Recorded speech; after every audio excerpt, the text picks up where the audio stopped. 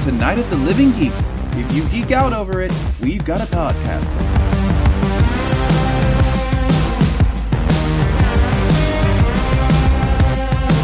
Hello, everyone, and welcome to a brand new episode of Podcastica, a Doctor Who review podcast here on NOTLG.com, episode 219, Horror of Fang Rock. My name is John, and joining me every time we turn a lighthouse into a laser is my good friend Taylor. Taylor, hello. Hey, how's it going? It is, it's going. Excellent. It is definitely going. We'll get about things that are making me happy this fortnight in a minute, but I'm awake. I'm mostly coherent. Yeah, that's about Time all. to bust out the AeroPress. Yeah. Oh, well, it was in the dishwasher this morning. After I was like, I woke up and I was like, oh, we didn't run the dishwasher. Throw everything in there. Hit the dishwasher thing. Oh man, my AeroPress was in there. Aww. So that is why I took two, count them two, Taylor, during the workday. Fell asleep twice while doing work. Yeah, it's been rough, but I am, we'll get to it in the things that are making me happy. But how are you, sir? Doing pretty good. It's we are adjusting to a slight change in our attempt at normalcy this past 11 months. The wife is headed back into the classroom. Yeah. So I am a little bit more in charge of making sure the kids are always on top of their schooling. And Mondays are always just kind of a chaotic day. The kids have a lot of things going on. I've got a lot of work things going on. And so, yeah, Monday is just kind of chaotic because one of the things I try to do is finish up watching Doctor Who and making notes and stuff. And I might have to rethink that. I might have to be like, look, it's Sunday night. I'm going to do it Sunday night now. I think we both need to rethink that. Yeah. Because I quite literally finished episode 4 about 16 minutes ago. At least it's fresh in your mind. It's true. That's one of the reasons why I'm like, oh yeah, I'll watch it and it'll be super fresh. But yeah, I got, that time management has got to be working full steam going forward, at least for the next couple of months here. I get it. On my end.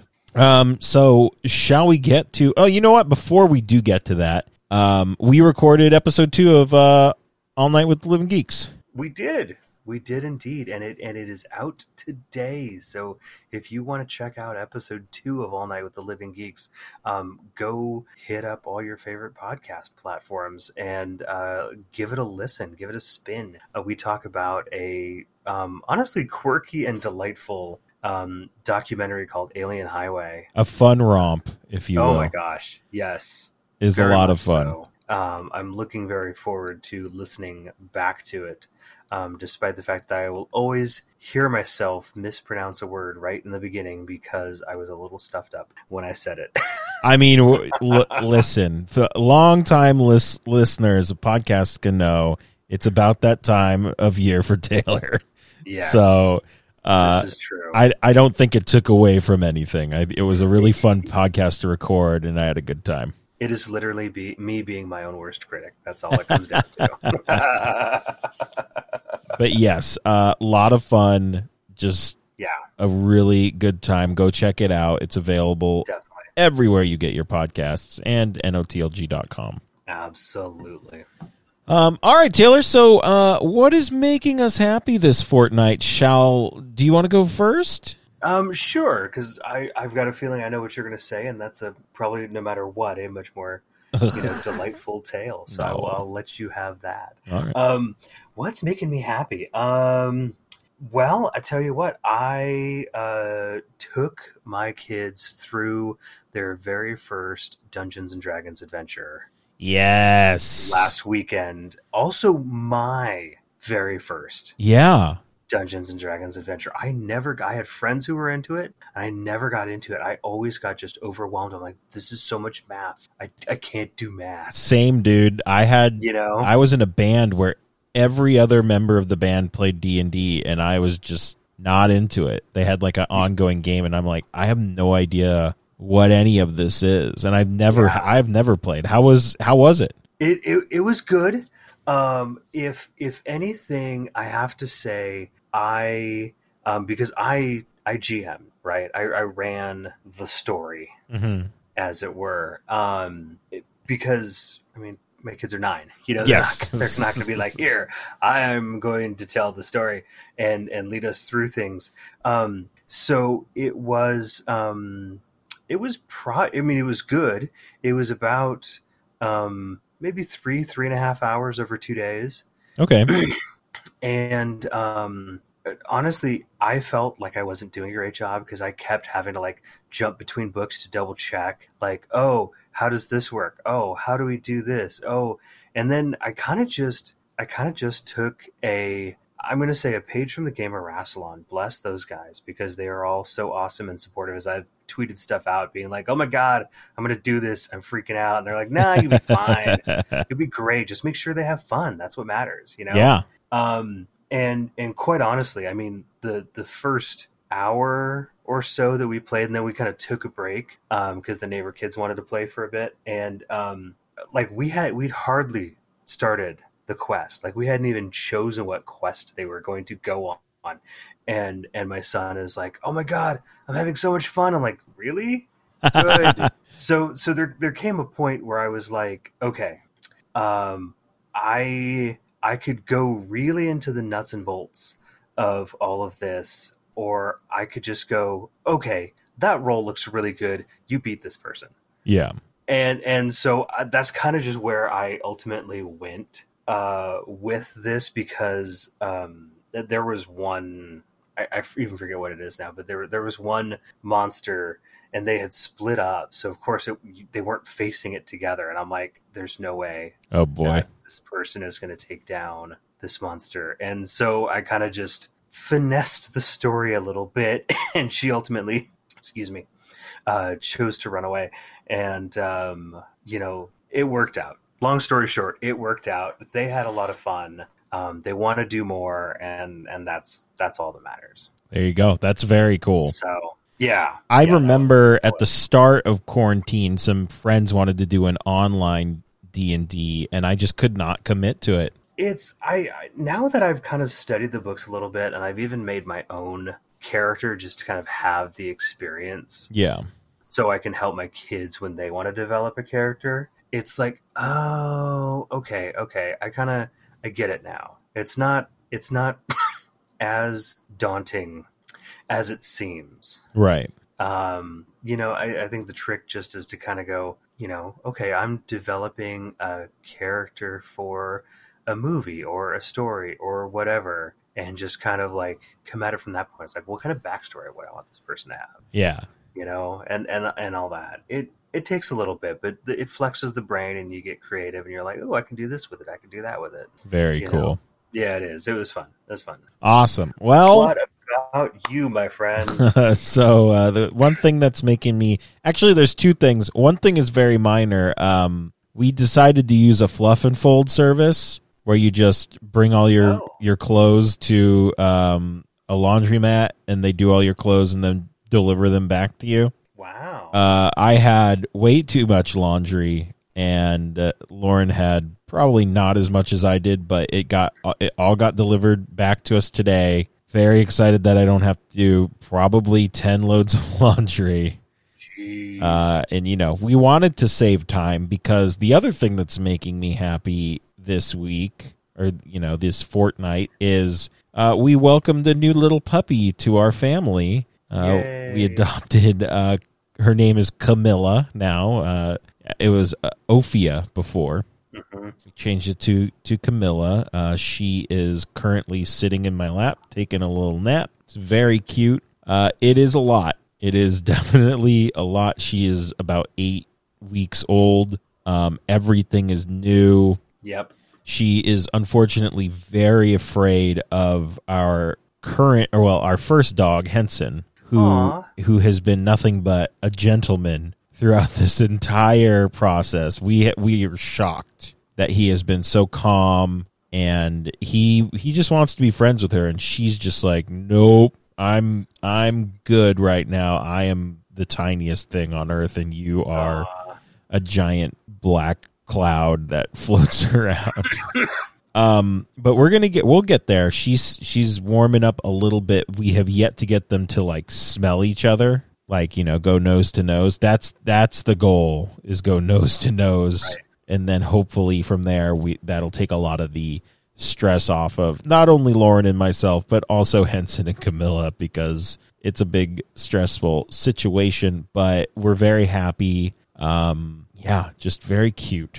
That's awesome. I remember when we first got Tippy and Olivia home and how tiny they were. And, you know, they would be very active sometimes, right? In the middle of the night. Yeah. And sleep was not great. You know, even now they're, you know, creeping up on 8 or 9 months old now. Yeah. And there are times where you happen to get up at the wrong moment and like super skittish. And it's just like off out of the room like a rocket shot.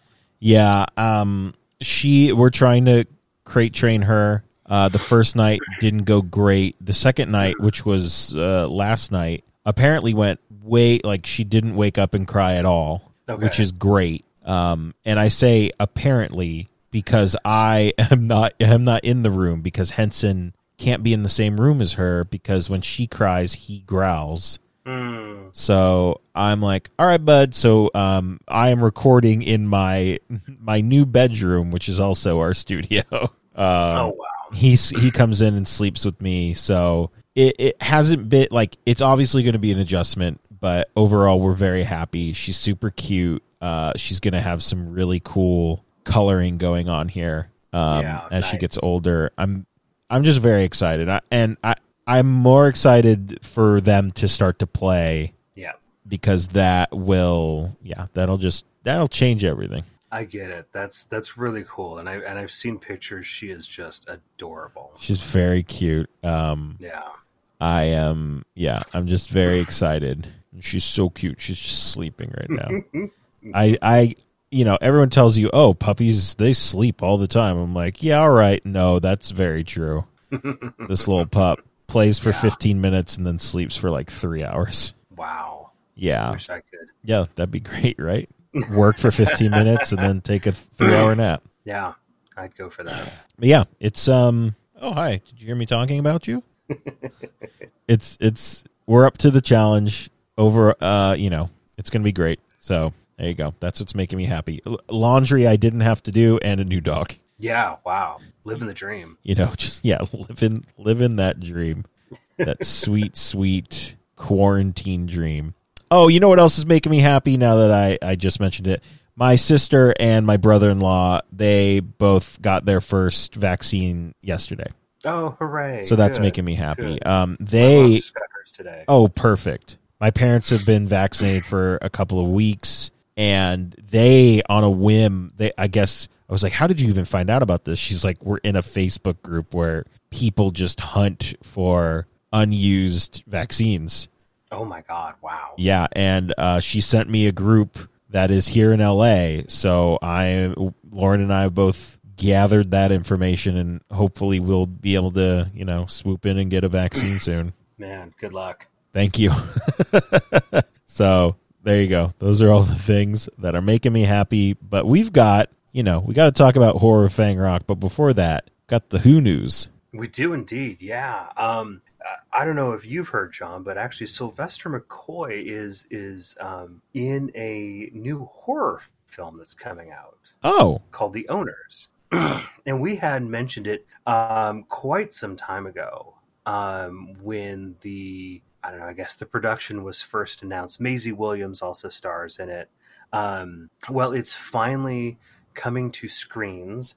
It might be coming to theaters too. I guess it depends on what your restrictions are like. But he's been doing a few interviews lately about it, and over at Cinema Blend, we'll have links in the show notes. It turns out that Sylvester McCoy feels much the way that we do about the Sonic Screwdriver. Yeah, this is a great quote that he has here. Mm-hmm. It's a very good quote. Basically, let's see. He says they use the Sonic Screwdriver too much. It's a bit of a crutch. Hey, that rhymes. I never had one. The producers decided that I shouldn't have one because he said it was too easy for the writers to get the Doctor out of trouble. I managed to save the universe every Saturday and without a Sonic, so I'm slightly critical. Great quote. And also, I mean, down at the bottom, you can vote. Do you think the Doctor uses the sonic screwdriver too much? I'm going to hit the results. Yeah. 68% say yes. 32% say no. Well, almost a 2/3, 1/3 split. Yeah. And it doesn't tell me how many people voted on it, but I believe Cinema Blend is somewhat big. Relatively. There you go. As far as I know. Great quote. Yes. Now, if we can just get Jodie to ditch her Sonic and get an umbrella. Yes. Right? Yes. Or that fanny pack. Remember that picture with the fanny pack? Yes. And I said, I want to see that GD fanny pack every week. Just because everyone was so mad about it. That's true. If only. Oh my God, I'd forgotten about that.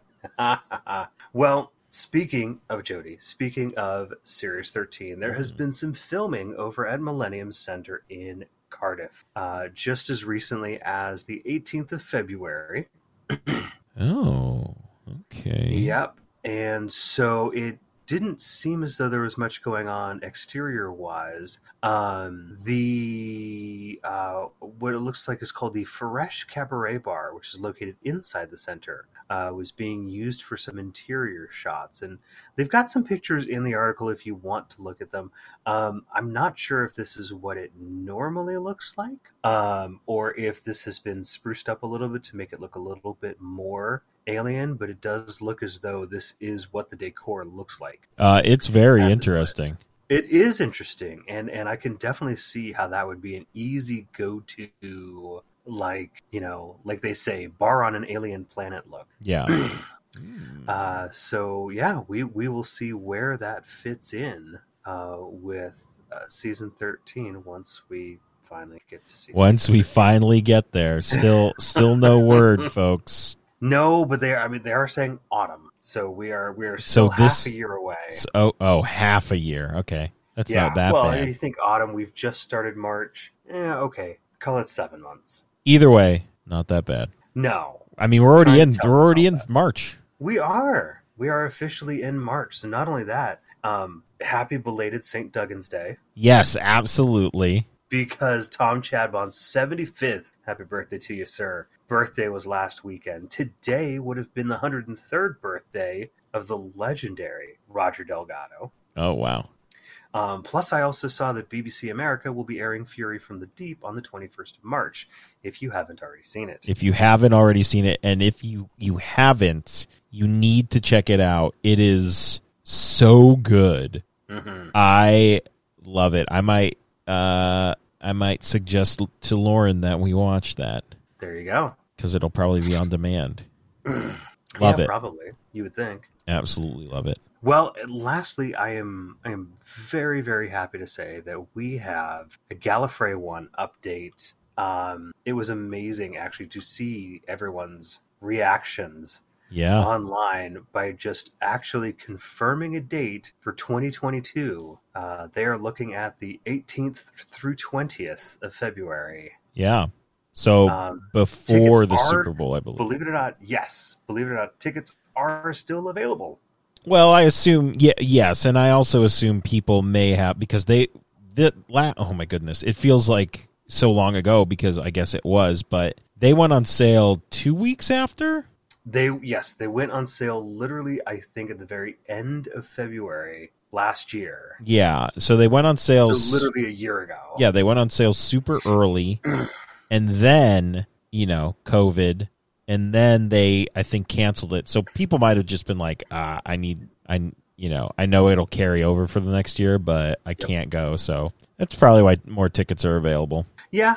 I mean, even at the time, they never quite sold out completely. Right. But yeah, so if you're thinking ahead, maybe, and you're like, hey, I got a good feeling that most everyone will be vaccinated by then. I don't mind bringing a mask with me and wearing one if I need to, and I know how to wash my hands and take care of myself and not be a butthead about it. Hey, join us. Yes, please. Come on down. Man, do you think we'll still be social distancing by then? I don't know about social distancing. and I'm by no means an expert. Yeah. Obviously, we will all follow whatever guidelines are still in place at Absolutely. that point. And I mean, let's give a just a shout out to the many volunteers who will be working that weekend. Let's give them a preempted shout out, because those people we have seen firsthand, they take some crap from some not great people at sometimes, and they are the true champions, because if we are still kind of social distancing, that is going to be even more pressure on them to do a great job. But they do so well, so shout out to them. Yeah, most definitely. I mean, my hope is that it will be things will be in a much better situation by that point. And maybe the worst thing we have to do is, be masked if we are inside. And I'm fine with that. Oh, yeah, I'm fine. I'm 100% fine with that. That gives me a year to find some cool Doctor Who face masks. Yes. To bring down, and everyone else will have like carpet pattern ones. It'll be fine. Oh my goodness. Somebody's selling those. Oh, they're out there. I've seen them. They'll be selling them at the event as well. Would not be surprised. I would not. Yes. Either way, exciting news. I think, everyone was very excited, and I'm like, this is great. But I don't know. I think I'm just so jaded now. I'm like, nothing's ever going to happen again. No, I get it. I have been dying for a VW show for a long time. Oh, man. I am itching to go to one, and I get it. There's part of me that's just like, it's not going to happen. Yeah. Ugh. I get it. It will. We're getting there. Well, what's going to happen right now is we are going to talk about Horror of Fang Rock, starring Tom Baker as the Doctor, Louise Jameson as Leela, Alan Rowe as Skinsale, what a name, and Annette Willett as Adelaide. Nailed it, kind of. It was written by Terrence Dicks and directed by Patty Russell. It first aired September 3rd through the 24th, 1977, and it is the first story of season 15. And we have, holy moly, we got a bunch of story notes brought to us by the fine folks over at TARDIS Wikia. So, Taylor, take it away. Indeed. We love a good working title around here. I say it every time I see him. And this story had the working titles of The Rocks of Doom. Okay. The Monster of Fang Rock. All right. And The Beast of Fang Rock. I think The Beast would probably be my favorite alternate one, but I think the horror is fine. Oh, agreed. I think the Horror of Fang Rock, which I keep putting the in front. I do too. I'm trying not to say it, but yeah, it's hard not to. It's like talking about freeways in LA. Yeah. But it like the Crimson Horror, right? It kind of has that Victorian feel yes. to it. So it kind of really fits more with the story. Yes. But that said, Horror of Fang Rock was a late replacement for the scripts that Terrence Dicks had originally submitted, a vampire-based tale entitled The Vampire Mutations. Oh. Which was canceled close to production lest it detract from the BBC's high-profile adaptation of Bram Stoker's classic Dracula novel, due for transmission close to when the serial would have aired. A rewritten version of The Vampire Mutations eventually saw production in 1980 as the story State of Decay. Oh, interesting. Yes, indeed. Oh, okay. Yeah, this story was inspired by Wilfred Gibson's 1912 poem Flannan Isle, which was was in turn based on true events that occurred in 1900 when a supply ship discovered that the lighthouse crew on the Flannan Isles in the Outer Hebrides had vanished without a trace. Ooh. Yeah. Terrence also drew on Ray Bradbury's 1951 short story The Foghorn, about an aquatic dinosaur that had survived in the ocean's depths but is attracted by the call of a lighthouse's foghorn. Oh, man. Great. Yes. Love it. We'll talk about the Foghorn. Definitely. In great detail later. Well, Patty Russell didn't particularly enjoy her experience working on this story, largely because she much preferred Terrence Dick's original script and didn't think much of the hastily written replacement. But she was contractually obligated to still direct the new story. Filming also wasn't a particularly happy experience for her, in part due to constantly clashing with Tom Baker and Louise Jameson, and also because the facilities at the BBC's Birmingham studios, where they had to move production of the story due to scheduling conflicts, they weren't up to scratch. This resulted in her deciding not to direct for the show ever again. You did say late in production it was canceled. Yes. I wonder how many of these people that we see in the horror Fang Rock, how many were actually already cast in different roles? I don't know. That's a good question. Interesting. And I wonder if that set was supposed to be something, if we reuse the set as well. I don't know. I mean, that is a little bit more tough to tell, because that is very, very obviously a lighthouse. Oh, yes, absolutely. But in the rather delightful scene, I added the delightful part where Leela slaps Adelaide to stop her from screaming. Oh, my goodness. Louise Jameson did indeed slap Annette Willette quite hard. Jameson stated in the DVD commentary that Willette insisted that she not hold anything back when doing the slap. Yeah, she slapped it real good. Holy moly. Slapped the scream right out of her. Yes. According to the DVD commentary by Louise Jameson, a scene in part 3 was crucial to the behind-the-scenes relationship between her and Tom Baker. In the scene where he comes in carrying Palmer Dale's body, he consistently came in ahead of his cue, thereby upstaging her.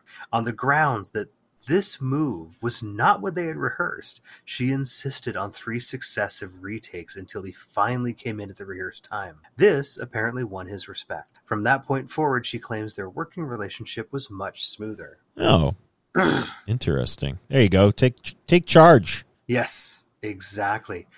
This was the final televised story in which every character other than the Doctor and his companion is killed until the Doctor's wife in 2011. I think that's my last note, is like, yes. So everyone except them dies? Yep. Woof. Yep. Right, Camilla? Woof. Although they're referenced in several other stories, particularly those featuring their enemies, the Sontarans, this is to date the only televised appearance of the Rutans in Doctor Who. Not surprised. Yeah. We'll get to it. We definitely will. Tom Baker began an on-off relationship with Sue Gerard, who was working as an editor on this serial. He broke it off to marry Lalla Ward, who you might recognize as Romana. Yes. And then after divorcing Lalla Ward, rekindled his relationship with Sue and married her, and they've been married ever since. Oh, that's kind of cute, I think. Yeah. This also, now this is a little bit of a bonus note. This story is the story that was airing on Chicago PBS on the 22nd of November, 1987, when their signal was hijacked by someone in a Max Headroom mask. No. Yes. Oh, that's awesome. I have a link, and I will stick the link in the show notes as well.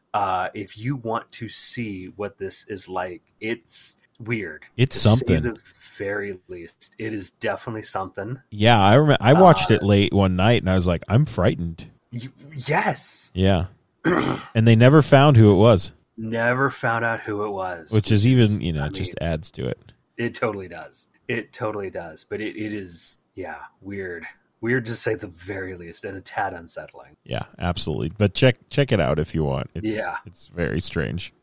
All right, before we hit these talking points and talk at great length, we got a world-famous synopsis, so Taylor, take it away. All right, well, the Doctor and Leela land in the movie The Lighthouse. Not really, but they do land at the side of an actual lighthouse overlooking the notorious Fang Rock, which I presume is a very pointy rock. Just after an unusual meteor has crashed into the sea. Strangeness quickly follows our heroes as a mysterious force is chilling the air around the lighthouse and begins picking off the inhabitants. Toss a ship of snooty types into the mix, and we have a proper British murder mystery masquerading as a Doctor Who adventure. Or is it the other way around? Can the Doctor identify the alien threat and kick it back down the stairs from which it came? All right, Taylor, what did you think of this overall Yeah, I want your thoughts first before I go ahead.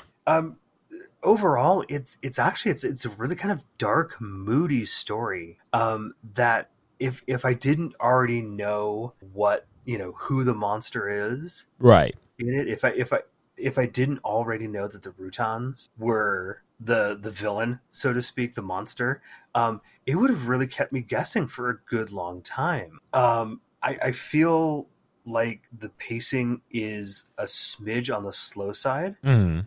Like, I feel like it really leans into the fact that, hey, we're Doctor Who doing a British murder mystery, so we're going to have the pacing of a British murder mystery show.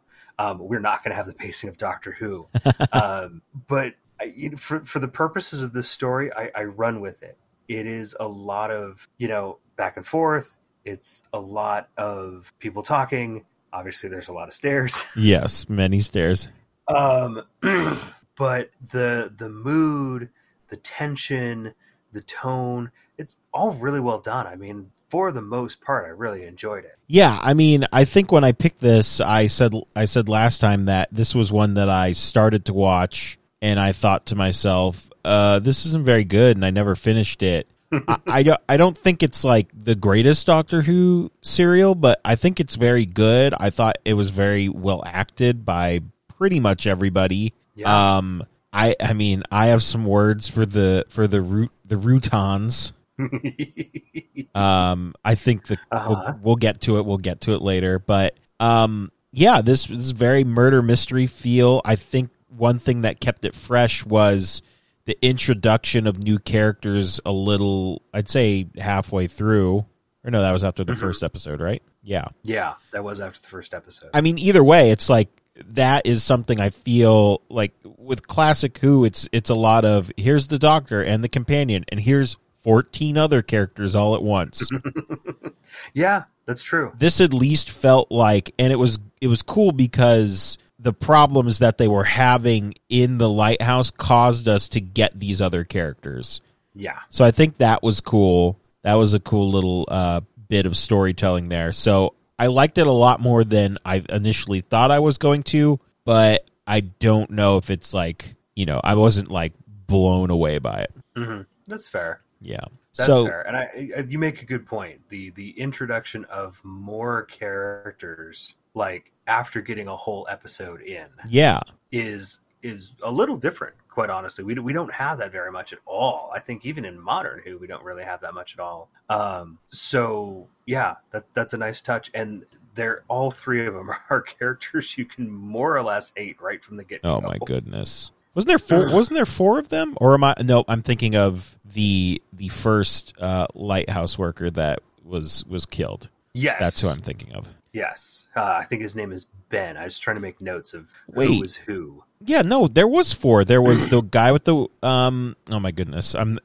Apologies everyone. I know we're reviewing this and I should remember everyone's names, but there's the guy with the white hair. Yes, Skinsail. Yes, then there was the guy who needed to get back to New York Palmerdale. Oh yeah, so he could Oh, you're right, there was a fourth guy. And then there was the fourth guy who was basically like, whatever you need, doctor, I'm here to help, and he was just hanging out with the doctor for most of the time. And then there was Screamy McScreamerson, Adelaide.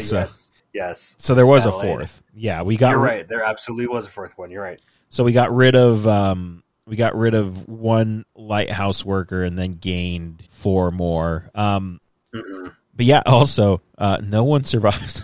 That's just so wild to me. I didn't even think about it until I think the closing 2 minutes of episode 4, and I went, oh man, everyone else is dead. Yeah. This is wild.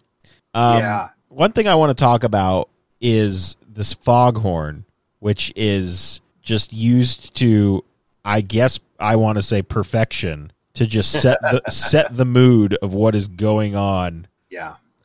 And I love that even after the ship crashes, we're still blowing the foghorn, and it's just set so well. And I think at one point they time it with a scream. Oh, probably. Yeah, they do it. There was a scream. I think it was in episode 1. There was a scream that is timed with the foghorn, and it was just like, oh, this is so great. It's just I thought they did a really great job with that. I don't even know, what would you categorize that under? I guess like not a sound effect, not music. Ambiance, yes. I mean that really just kind of sets that kind of mood. Yeah, it sets this very just slow, creepy murder mystery mood. Yeah. I mean, it really kind of amps up the whole isolation factor. Absolutely. And then, we do lose it at one point, but it's pretty consistent through the first two and a half episodes. Yeah, definitely. It's just a very, very cool thing that I really enjoyed about this serial. But we have to talk about Leela for at least 12 hours. All right. I will put some coffee on. We will settle in. I'll grab some cough drops. There is so much. And I don't know. I think the first thing I want to say is, when is the last time we got someone who is doing this kind of character work that feels like very out of place but in place at the same time in Doctor Who? Like a companion-wise, because like she's a warrior and she's always just like the warrior mentality. Mm-hmm. And she doesn't, get all the social cues that one might get in all of these settings. But we're so just used to like, everybody is, we don't have a character that feels very out of place anymore. Yeah. And I think we could really use some, especially for, a time traveler who goes everywhere and picks up random people. We don't really have anybody like that in modern Who that I can think of. No. Really, I'm not sure that we do, and that's one of the delightful things about Leela. I mean, I even love the fact that we don't even have her in her traditional outfit. No. In this story, we have her in a very more or less typically period outfit, which then I guess gets soaked. Yes, and then she just starts taking her clothes off. Yes, which is just a hilarious scene. Yeah. And then even what she ends up wearing, she's got this like big cable knit sweater. Yes. And pants and boots and the belt. And I'm like, seriously, she could wear this outfit for like the rest of her time on Doctor Who, and that would be a great look. Oh yeah, absolutely. Like, it was fantastic. It was very functional. Yeah. And it worked really well. Yeah, absolutely. But yes, I mean, just the way that Leela like refers to Reuben, the oldest Reuben lighthouse keeper. I know, right? As like she's talking to Vince, the youngest lighthouse keeper. Oh, Vince. About him talking about, your old one. Yes, your old one. And then when he's taken over by the Rutan later in the story, and he's up in his room, and she's like, she's at his door, and she's like, "Come out, old one." Yes, come out, old one, with the sledgehammer. Yeah. There should be an entire Big Finish audio of Leela and the sledgehammer, at least an hour long. I think we could do it. I would be totally fine with that. Where she's like she picks it up and she's like swings it. She's like, "Yes, this will do." Yeah, love it. It is. It's really good. I mean, Leela throughout is really a bright spot. Oh yeah, absolutely.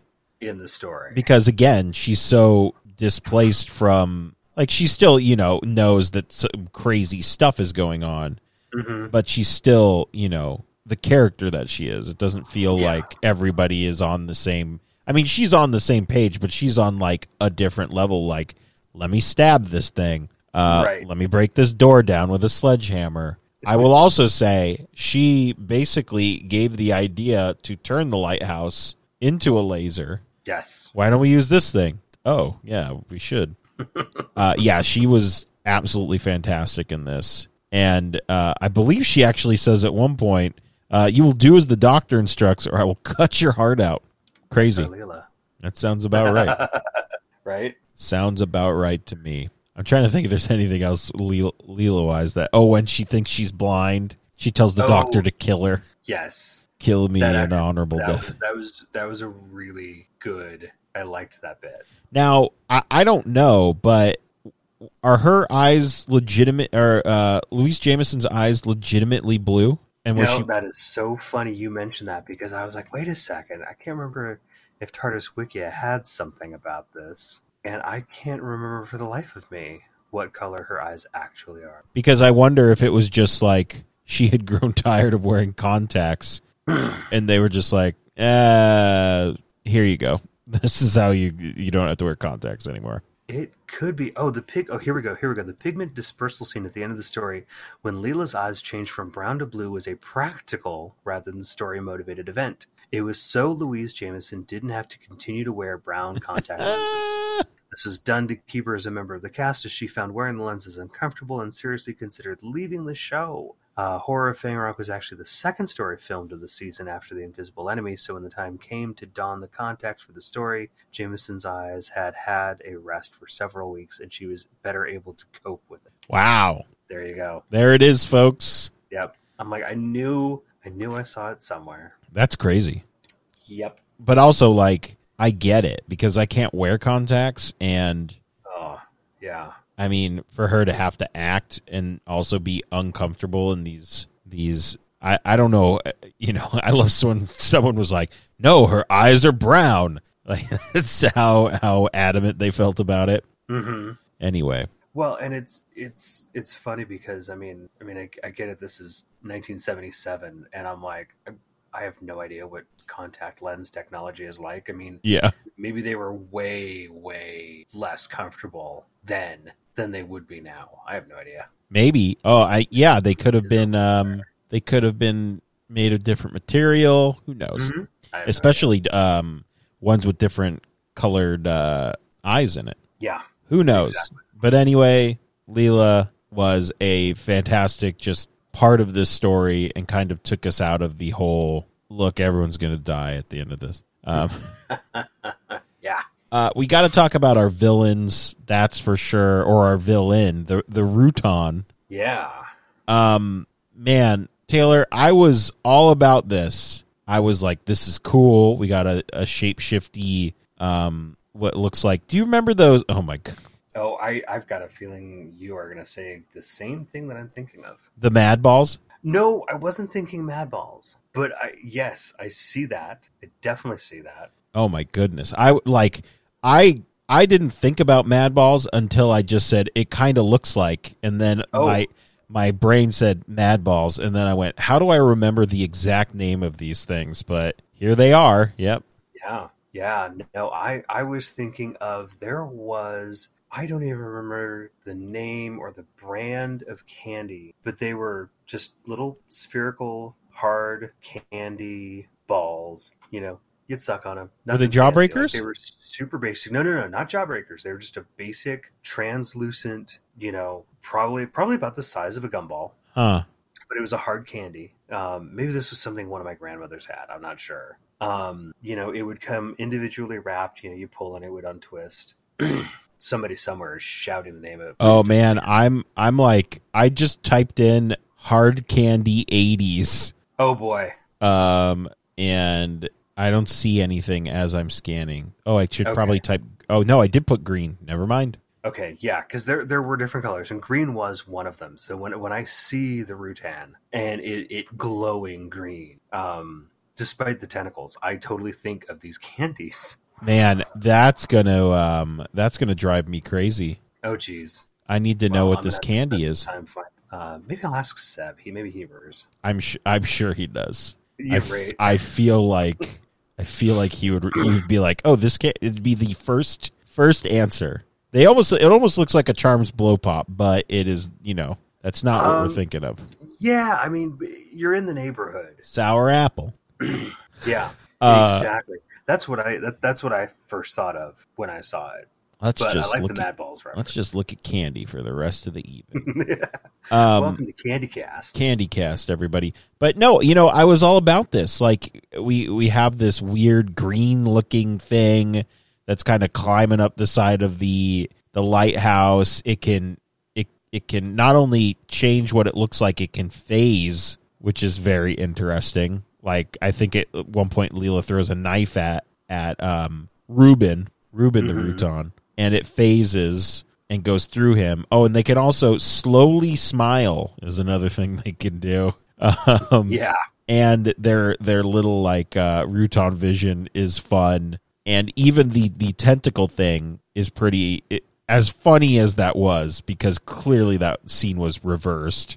Yes. That I watched that like 4 times. I was laughing very hard at that. That one was really good. John, if you look at our little chat in Whereby, I think I found the candy in question. Oh my goodness, I'm so excited, everyone. I'm so excited.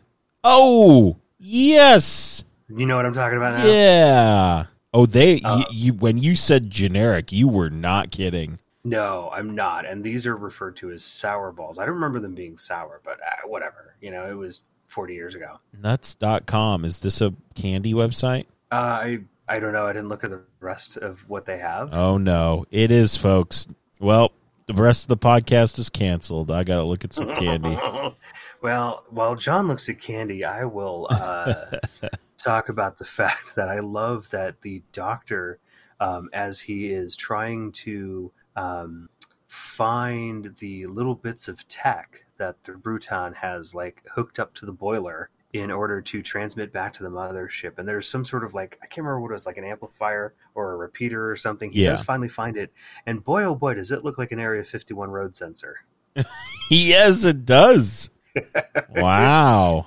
Especially on the heels of watching Alien Highway for All Night with the Living Geeks. I was Holy like, oh, moly. I recognize this. That's so strange. But Glenn Campbell found some of these. That's so weird. But so I was all on board with the Rutons. I loved it. I thought it was fun. And then the Rutan spoke. Oh, yes. And I went, this is what we did. And I feel like Classic Who has done this to me a couple of times, where they just cannot have any new monster alien sound unique. It needs to sound like a Dalek. It drives me. Yeah, I guess in some ways. I mean, come on. I believe it said the glory of our race at one point. Yeah, but you got to remember, we get a little bit of that out of the Sontarans, too. Yeah, I mean, I feel like so at one point they at least kind of changed it up, didn't they? Or was it always like that in the... boy, I don't want to say that, it's always been that way and be just utterly wrong, but I feel like it has been. Either way, I mean, I went, ugh. Yeah. I was just very taken out of it after that. Yeah, no, and that's why, because we have this murder mystery for almost 3.5 episodes, and then we get this talk on the stairs that's a ton of exposition. Yes. You know what, though? I'm thinking about it. I would have rather had the Rutan talk like the Sea Devils. Okay. I think that would have been creepier in the setting we were in. And, I mean, obviously the whisper talk, I'm like, this is dumb. But I would have rather had this for, the everlasting gobstopper. Well, yeah, when you have a story where you have 2 villains who kind of talk that way, that's really annoying. When it's just one, it's a little bit more tolerable. And yeah, I think if it had a more maybe raspy, Sea Devil-esque voice, maybe not quite so hard on the S's. Yes, it would fit the mood and the tone of this story a little bit better, rather than like, oh, here's our radio announcer pretending to be a Dalek. Yes. And it is, there's something about that scene that kind of takes you out of it. But then we get like literally half of episode 4 is just, here's a Rutan climbing some stairs. Oh, we've blasted him with something, and he's gone further back down the stairs. Yes. Now he's got to climb back up them again. And it's just like, wait, what? This is what we're reduced to? Just kicking the Rutan back down the stairs. It's like, oh no, there's another 80s board game reference I'm trying to make. Oh no. Chutes and Ladders? No, not Chutes and Ladders. It was... Mousetrap? It wasn't Mousetrap either. Man, we'll go with Mousetrap because I feel like there are some stairs that you can kind of fall down. Oh, was it Ghost Castle? I think. I don't know Ghost Castle. Okay, Taylor. So I'm looking at Ghost Castle right now. Oh boy. And Ghost Castle, they actually rebranded, now that I'm looking at it, as the Ghostbusters board game. Do you remember that? What? You don't remember Really? the Ghostbusters? Do you remember that? You have to look it up, dude. We had it. It was the most complicated setup of all time. It looks complicated. But it was pretty Welcome cool. to Let's Google that for you, Kat. Yeah, basically. But yeah, it reminds me of one of those like 80s games where it's like, I'm climbing up the stairs. Oh, a giant ball has fallen, and now I'm back down the stairs. Yes, I get it. Or, oh, I rolled snake eyes. I'm back down at the bottom of the Yes, basically. Yep, I totally get it. That's what it reminds me of. Shoots and ladders-esque. Yes. So, I mean, yeah, that was pretty much the whole fourth part of this serial. Yeah, and when the I guess mothership shows up. Oh, I love that too. Here's and this is me obviously coming off of recording on Saturday with you guys. Yeah. It's literally just an orb. Yeah, and it's just a light orb. You know, how many times do you get like UFO reports where it's like, I just saw this big light in the sky. Yeah, and here it is. I made it sound like Bubba there. I don't know either. But here it is. Here comes the Rutan mothership, and it's just this big glowy orb. I mean, like, that's actually kind of fitting. Sure, why not? Yeah, I thought, I was like, this is perfect. Like, I'm totally fine with this. This is great. I didn't question it. And then they blasted out of the sky and freaked out the seagulls. They blast out of the sky. Everyone is dead except the doctor and Leela, and he's like, well, shall I read you this quote aloud as we leave? Man, that was wild. I will say, there was something else that I absolutely loved in this. Was it the teeny TARDIS model at the end? Teeny TARDIS model was great, but I thought the music was pretty good as well. Yeah. Or Leela's hunting in the fog in episode 1. Mm-hmm. I was like, oh, this is very cool. And I mean, the music that it almost feels like they might have built the music around the foghorn, which is kind of cool. That wouldn't surprise me. The music really didn't jump out at me until episode 2, for whatever reason. Right. It might have just been my attention span on a Friday, but fair. The music really was very fitting to the moodiness of this story and this set. Absolutely. Yeah. I mean, overall, I did enjoy this, and I guess, before we head on out, are there any last words? I liked the model of the ship that crashed. Yes, that was also very cool. Like, I didn't look at it and go, oh my gosh, it's an actual boat. It was like, oh, it's definitely a model, but It was a pretty good model. Yeah, no, it was cool. I liked that when it crashed, it broke open. Mm-hmm. That was a lot of fun. Yeah, very cool. I mean, I liked that Palmerdale was easily hateable enough that I was really very pleased when he died. Oh yeah, although I will say, I mean, his body looked pretty good for falling off a. He looked fine. Yeah. He was pretty well off. Fang rock must be a bunch of foam rock. Yes, no, it's called foam rock. That's right. Oh, it's see, the words become obscured here. I need to clean some of the moss off the lighthouse. See, it's the horror of foam rock. Of foam rock, all the rocks, very soft. Yeah, he was fine. It seemed. Yeah, I mean, his clothes weren't messed up even. No, he was good to go. I mean, he was dead, but he was good to go. He was dead, but good to go. There you go. I like that.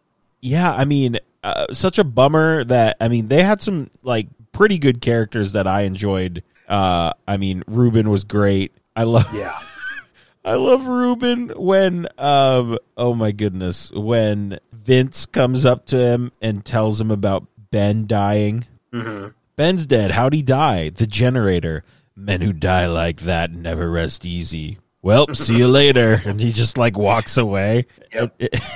And Vince is like, oh boy. Ruben is that kind of old, grizzled, I've been in my position so long and I've seen things you wouldn't believe. Yes.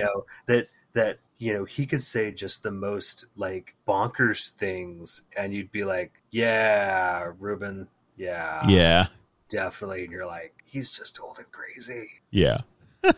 No, but it was fun. It was, I loved both Vince and Ruben a lot. They were great. And I really liked how all of their little scenes together. And then, one was murdered and his body duplicated and he was killed by him. Yep. Well, I guess that's how it goes. I will say, one last thing I will say is I feel like this story, more than other classic Who stories, had a lot of creature vision angles. Yeah, you know what? I wonder if upon my first watch way back in the day, I wonder if that was one of the reasons I was like, I can't do this anymore. There was a lot of creature vision, but it was different enough from the creature vision we've seen before. Yes. It was almost like a little psychedelic green with some blue. Yeah. I liked it. I was fine with it. Taylor, would you recommend this story? I would. Yeah. I mean, I don't know that it would make say a top 10 list. Yeah. But if somebody had watched enough Doctor Who to be like, well, do they ever break from like their kind of more traditional format? I'd be like, you know what? They kind of attempted like a murder mystery once. Yeah, I think they did a pretty good job. Mm-hmm. I would also recommend it. If anything, just for Leela interacting with all of these like people. These very like upper crusty snooty types. Oh yeah. And just to watch Leela just kind of even verbally eviscerate them. Yes, it's good. It's good stuff. Makes me happy. You know what's weird, Taylor? I feel like this is one of the first times we really haven't talked about the Doctor when we've talked about Doctor Who. He has not come up quite as much this episode. That's interesting. I didn't even think about that at first. I mean, it's Tom Baker. You're always getting like good stuff, even if it's not. Mm-hmm. I did love him in the bowler hat. I thought that was great. Yes. I kind of wish he had kept it a little longer. Yeah, right? Exactly. Exactly. But he's got great banter. Yes. He's got his how would you put it? His Tom Baker logic as the Doctor, as he kind of, tries to figure out what's going on. Yeah. And it is just very classically him. Yes, absolutely. Absolutely. All right. He's annoyed that his scarf got singed. Yes. Yes, he is. Little stuff like that. It's just those little things that stand out. Absolutely. And with that, it's time for the Duggan Scale. Ah, yes. I've got all the machinery I need. Stand back. It's time for the Duggan Scale. Okay, this one's interesting. Yes. Because quite literally, everyone dies horrific deaths. They're all either electrocuted to death or they are thrown from the very top. Well, electrocuted and then fall to their death off the top of the lighthouse. Yep. We also have the tentacle death, which is very funny. Yes, we have the tentacle death. We get the slap. Sledgehammering. We get the slap. The slap. Absolutely.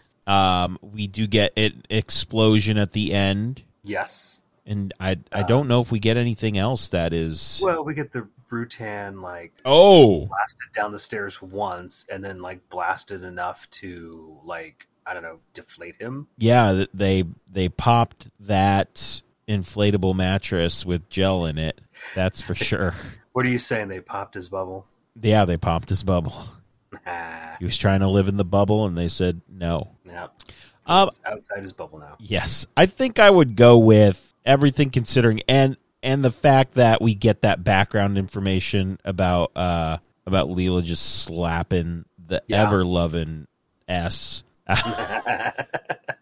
out of her. I think I'm going to give it a 5. Okay. I'm a little closer to 6 myself. All right. I don't know. I rest that just on how much a woman of action Leela tends to be. Yeah. Compared to, say, other companions. And so that just, I don't know, maybe this is just coming off of playing D&D with the kids. That's that's a +1 ability modifier. Yes, love it. So there, I take that 5 and I'll make it a 6. There we go. That's fair. Fair enough. All right. Gathering close, it's time for the Behind the Coast game. All right, Taylor, what are we thinking here? Honestly, it's not so much scary as it is moody and at times tense. Yes. There's no outright, horror. The deaths aren't gory at all. Even though everyone does die, it's either from a CSO, electrical zap, or if you do get that and then fall off a lighthouse, you still look pretty darn good. Yeah. Not only that, but just the fact that we have a rather well-spoken green glowing blob of a Rutan, it doesn't exactly imply terror. Yeah. I don't look at that and get scared. I look at that and go, oh, this looks like a sour ball. Yes. Covered in that spiderweb stuff you get in Halloween stores. There you go. That works for me. All right. So yeah, not terrifying, but I think that's because the story is old enough that the effects just don't quite hold up. There you go. All right. Well, Taylor, I still have not scrolled down to where our next time is, so I have no idea what we are watching. So Taylor, tell us what we are watching. I love doing this to John. I mean, I literally messaged him today. I was like, dude, do you think we could handle a 6-parter for next time? And you're like, maybe. And I'm like, well, do you think you could if it had your favorite companion in it? Yeah. And you're like, yeah. And I'm like, okay. So next time in 2 weeks, just after daylight savings time starts here in California. Finally.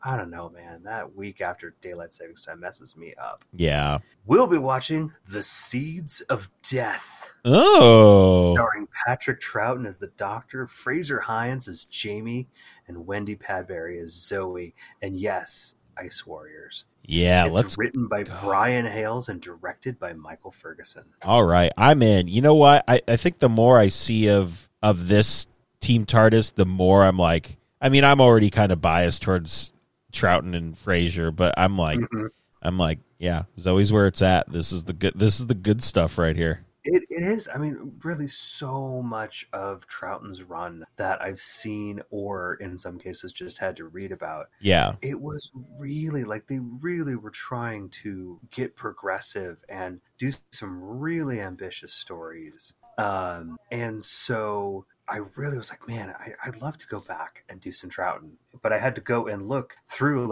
every single episode. It's like, oh, nope, done that one. It's hard. Oh, nope, there's episodes missing. Oh, nope, we've done that one. Oh, nope, we've done that one. Oh, nope, all the episodes are missing. And then it took all the way until Seeds of Death, the penultimate Patrick Troughton story. It was either that or the story before it, which is a 4-parter. That's why I asked, which you thought we could handle. I mean, if I do the time management correctly, I can handle anything. Fair. What's the next? I mean, now that we're talking about Troughton and how everything's not available, what was the next animated one again?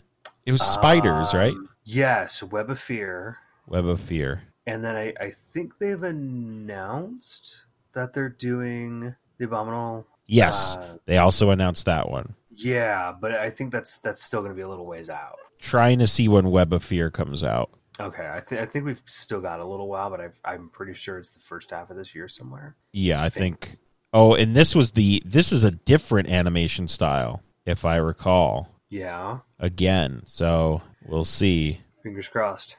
We'll see. All right. I mean, that sounds great. This website says it's coming out December 31st, 2030. So I don't think that is correct. That's a placeholder. That sounds not correct, but we'll worry about that at a different date and time. But until then, you can like us on Facebook and follow us on Twitter at The Podcastica. You can follow me on Twitter at JP Thrice, and you can follow Taylor on Twitter at Blue Box UFO. Subscribe to us on iTunes and Stitcher and Spotify and pretty much anywhere you get your podcasts. Just search Podcastica and make sure you look for Taylor and myself in the TARDIS as our logo, because there is another podcasting network called Podcastica, and I feel like I should remind people of that more often. Well, it's like, what are the odds that, two people would come up with that as a name? And, well, apparently we hit those odds. Apparently we launched first, but they saved the Podcastica Twitter handle before they launched, which, I mean, good on them. And they're very nice. We've spoken my geeks as early as I could. Yes, we've spoken to them a couple of times. They are very kind, and we're just like, hey, this is weird. That's basically every conversation, but pretty much. You can rate and review us as well. That would be great. SoundCloud.com/TheNOTLG if you just want to see the back catalog in a more just audio form. But if you want to see everything, NOTLG.com for sure is your place to be. NOTLG.spreadshirt.com and Patreon.com/NOTLG Spreadshirt if you want a shirt or a mug or a tote bag. I wonder if they have dog-related things. Oh, boy. Got to check that out. And if you just want to support us monetarily, Patreon is where you should head. But we're still in this. I know we talked about vaccinations earlier, but, we're still at home. And we should support our local shops and artists. Retweets, buy something from them. I don't know. Flare gun. I'm not sure. Yeah. Spotlight. I would like to take a moment and thank everybody lately who has been liking and retweeting stuff on the Podcastica account. Yeah. We did a little happy birthday Roger Delgado thing, and a lot of folks kind of jumped in on that. I know there's a few of you out there who will regularly retweet our episode announcements, and I just want you to know that it is appreciated. Thank you so much. Absolutely. It's so fun. I love the Doctor Who. I love the Doctor Who community, but I also love the Doctor Who podcasting community. A lot of fine folks out there, for sure. All right. So that's it for us. So join us again in 2 weeks for the Seeds of Death, and we will talk to you guys then. See ya. See ya.